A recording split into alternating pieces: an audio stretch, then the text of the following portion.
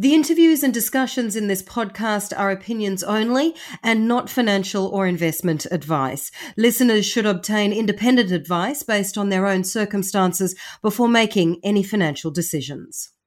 This episode of the Stock Insiders podcast with me, Oriel Morrison, is sponsored by Barclay Pearce Capital, a leading Australian corporate advisory and equities trading firm. Focused on your vision, Barclay Pearce specialises in making it a successful reality.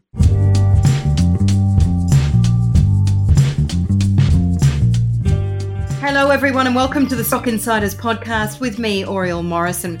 Now today we're talking to the Managing Director of a silver company, Silver Mines. The ASX code is SVL. The market cap sitting around 230 million right now. And of course this is interesting times to be talking about silver, which actually outperformed gold. If you look at the over the past year, it rose more than 47%. Gold was up around 20%.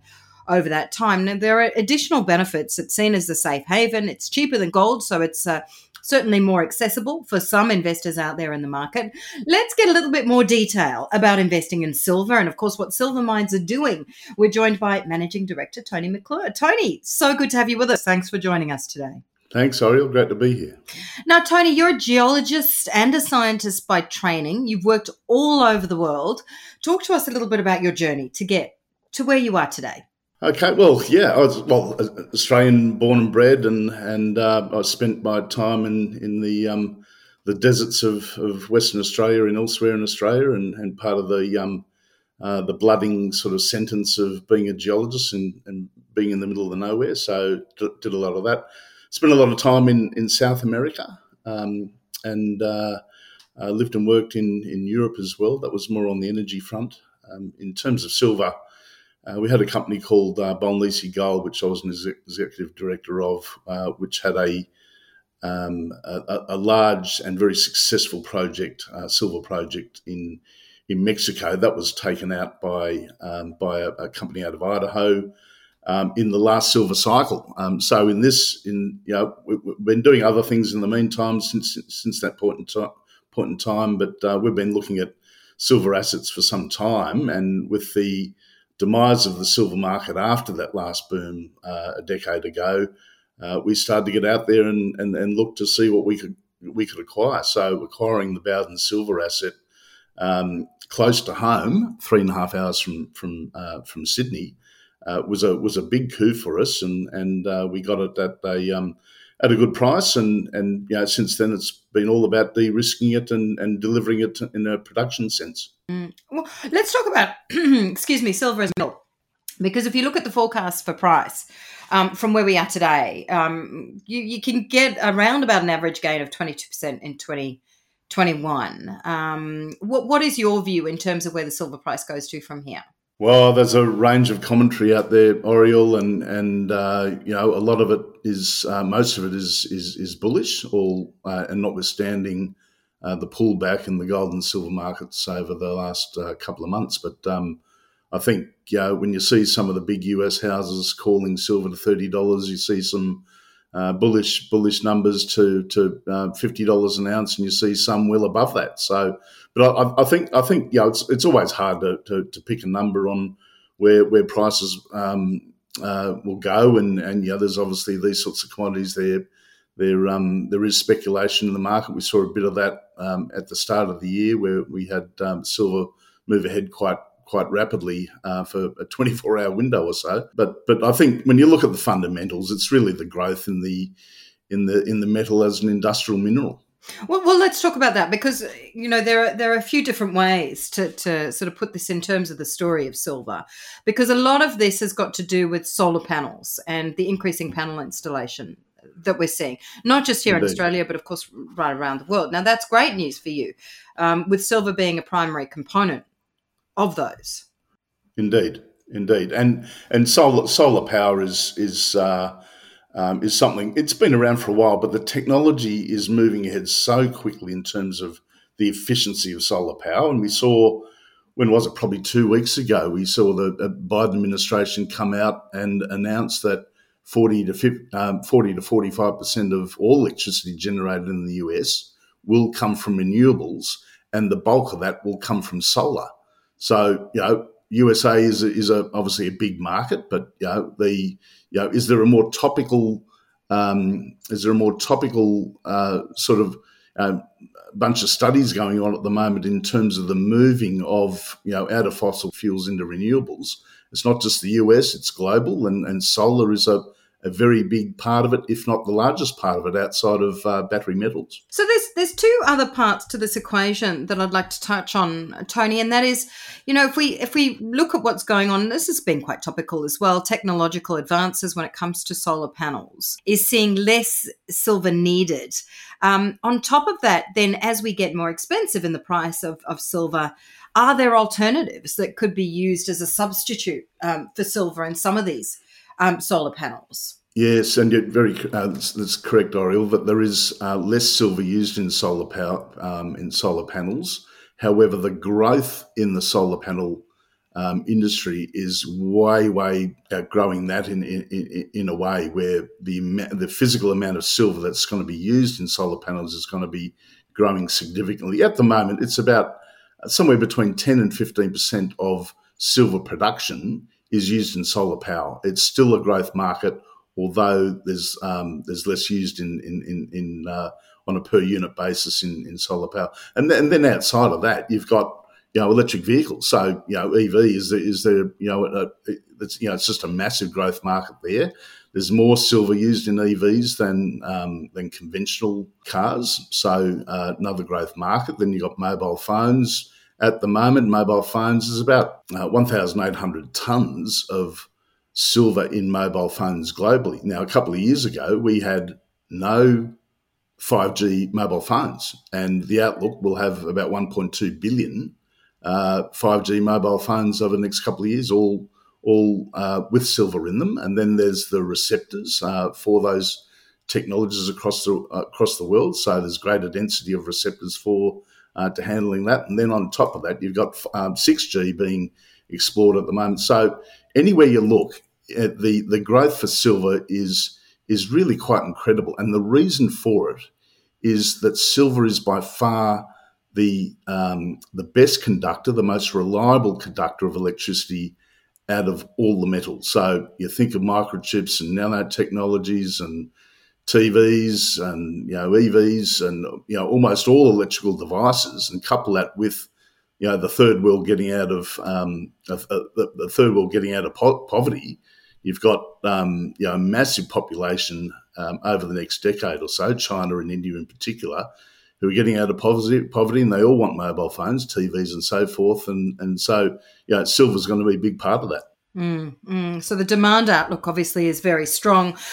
We're also seeing some out there talking about manipulation in the silver price.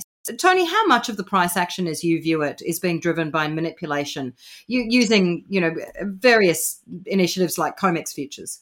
I'm no expert on that, but the rumours have been around for a long time, and it's probably clear that it has been going on. But I tend to look at the fundamentals, and when you see items like silver exchange traded funds or products out there, so that's a few years ago we had about 600 million ounces of silver in those products that have been allocated to those products. That's roughly doubled over the last few years. There's been a record influx of the ETFs and ETPs into silver, and I think that coupled with the industrial applications is really what's going to drive it. Yes, there's going to be speculation out there, and there's always been commentary, whether it's gold or silver, in other things happening. But if you stick to the fundamentals, I think it's very clear where silver's going to go. So, Tony, let me ask you a very basic question here. Why do you think that silver's less popular to gold? I mean, at the start of our conversation, I talked about the outperformance of silver over gold. If you look at the last 12 months, why do you believe it's less popular? It's in terms of the amount that's been mined on an annual basis. Gold is very much larger than silver and always has been. And so, it is a much smaller market. When you look at the companies out there, as an example, we're effectively the only company on the ASX of substance in silver. So exposure to silver is really through us. There's a few smaller companies, but we're developing something large. And then the rest of the market is mainly North American, where the assets are located, yes, in North America, but primarily in Mexico, Peru, and Bolivia, and so forth. But I think historically, gold and silver have been coupled together, given they were both the formation of money in a way. So coinage and so forth, gold and silver was the basis of all money. That's decoupled in a way. It still is. Silver travels along with gold still, but it's really breaking out of that mold mainly because of its electrical properties and industrial applications. So very different to gold. Very different to gold. One of the big impacts on industry right across the world, and almost every industry, of course, has been COVID-19. There has been a quite significant impact at various times on economic growth on a global level. You'd imagine that would have some kind of an impact on demand, even if it's a short-term impact. On a business perspective, some of your drilling work had to be put on hold because of COVID. How do you see this playing out, and how big an impact has this pandemic had on you and your business? Well, we haven't really been impacted. Some of our regional exploration work had been curtailed, but I think we're in the industry as a whole, it got hit pretty hard because there was operations in Peru. Well, Peru's a classic example where all mining was closed in Peru, and it's still recovering from that. COVID hasn't gone away in South and Central America, and there's going to be some fundamental issues still going forward. Obviously, the Western world is on top of things, but the elsewhere on the planet, COVID is going to be something going forward. It's going to be a big issue. But coming back to Australia, we haven't been hit too hard with it. We've been operating effectively. Our programs, our primary program, which is the Bowden Silver Project, hasn't been curtailed, and in fact, it's been ramped up during the COVID period. When you look at the state politics and so forth, probably the factor is, states and the countries need to drive out of, the debt issues that we've got and so forth, and new project generation is obviously very topical. When it comes to New South Wales, yes, we're a smaller part of the bigger picture, but in New South Wales, we've also got the added issue of what happens with coal. And as you know, Oriel, coal's under a huge amount of pressure at the moment. New South Wales, it's massive business here. The Port of Newcastle is the largest export terminal in the world for coal. So, what happens under those increasing pressures, and it would take some time to pull back on coal, but the pressures are on right now. We see the funds pulling out of it, and companies and the state is under a huge amount of pressure to react to global forces, whatever. What's going to pick up on the back of that? So, New South Wales is not Western Australia, but we've got some pretty serious mining operations. We've got, Cadia Ridgeway, and we've got Cowal and Parks and Cobar and a few other developments in the future, but it's the Bowden's developments and a few others in the states that have to pick up the slack on that revenue generation for the state, because coal is just so big for this state, and you can't just switch it off. You have to fill it with something. Absolutely. You mentioned Bowden's a couple of times. You're planning on starting operations there in 2023. This is a significant resource. It's a vast resource for Silver Mines. Can you give us a bit of an update as to where you're at with Bowden's? We took it over 5 years ago, and it's been all about de-risking. So resource development, the drill out, feasibility studies complete. Last year we submitted our environmental impact statement, and we're in the final throes of the approval processes with the state. It's a fairly simple operation compared to other much larger developments. But having said that, it is the largest silver mine development in Australia for several decades. So we'll be producing about 6 million ounces of silver a year. The first few years are particularly robust, which is great, but that's the reason for that is a single open cut. It's mineralised from surface. And so costs are particularly low in those first years. But there is opportunities to expand on that. So, we're looking at ideas on how we might move from 6 to 7 to 8 million ounces per year. And that's up there with some of the largest silver mine developments anywhere in the world. I think the work that we're doing at the moment is we've outside of the approval process is looking further ahead, and we've been drilling quite extensively directly underneath the open pit area. And lo and behold, we've discovered 3 deposits, which are very clear. So we've been drilling those out for the last period.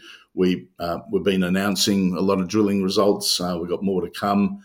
But we're so excited about it that we've actually commenced a scoping study for the further expansion of the Bowdens project in the future. So the growth potential is large. The current resource is 275 million ounces of silver. It is very substantial. Where we're drilling at the moment is going to significantly add to that, but we don't know how big it is. This thing could be over 500 million ounces as it goes forward. But it's a very exciting proposition. Then the initial development is reasonably large, and it's a robust development. But the potential growth of it is something that we're particularly excited about. What are you planning to do with the other metals that are in Bowdens? So there's a small amount, from what I understand, of zinc, a small amount of lead. What will happen with those? Yeah, so the best market for us at the moment, and the market is all around us, but we can be shipping off to Asia or anywhere else in the world. But the Port Pirie smelter in South Australia is very obvious for us, and the silver concentrate, which has a small amount of lead in it, that will go most likely to Port Pirie in South Australia by rail, and the zinc product can go down to Tasmania for smelting, or can go off to anywhere in Asia. But that's work for us that is coming up for us on refining where products will go, and obviously optimising those returns. So right now, as far as I understand it, Tony, you're doing a lot of research at Silver Mines into new technologies when it comes to new mining technologies. Where are you at the moment with that? I mean, is there anything that's sort of come out over the last month or so that is going to be sort of a really exciting new direction in terms of the way you get these metals, these resources out of the ground? What's happening on the technological front? Yeah, no, good question, Ori. I think the main thing we've been working on over the last few months is water recovery. And water is particularly topical, not that we're in a desert environment, but wherever you are in Australia or anywhere in the world, water is particularly precious, whereby mining can use a substantial amount of water.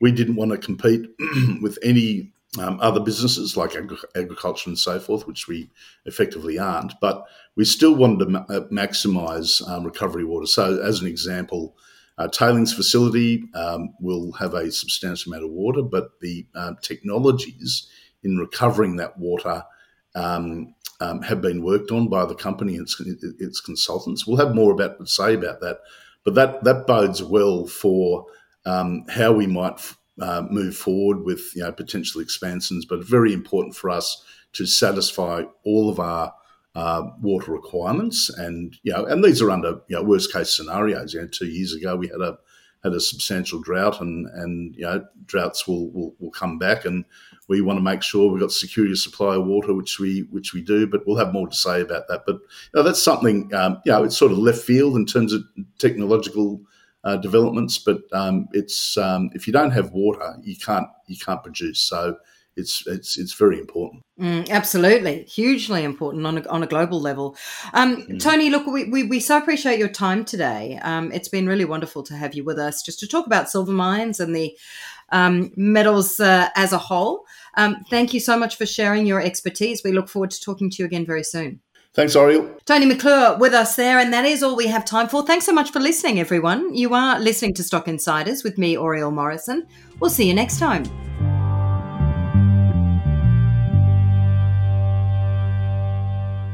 This episode of the Stock Insiders podcast with me, Oriel Morrison, was sponsored by Barclay Pearce Capital, Australia's leading corporate advisory and equities trading firm. Barclay Pearce Capital provides specialised corporate advisory and equities trading services to privately owned businesses, small to medium-sized public and ASX-listed companies.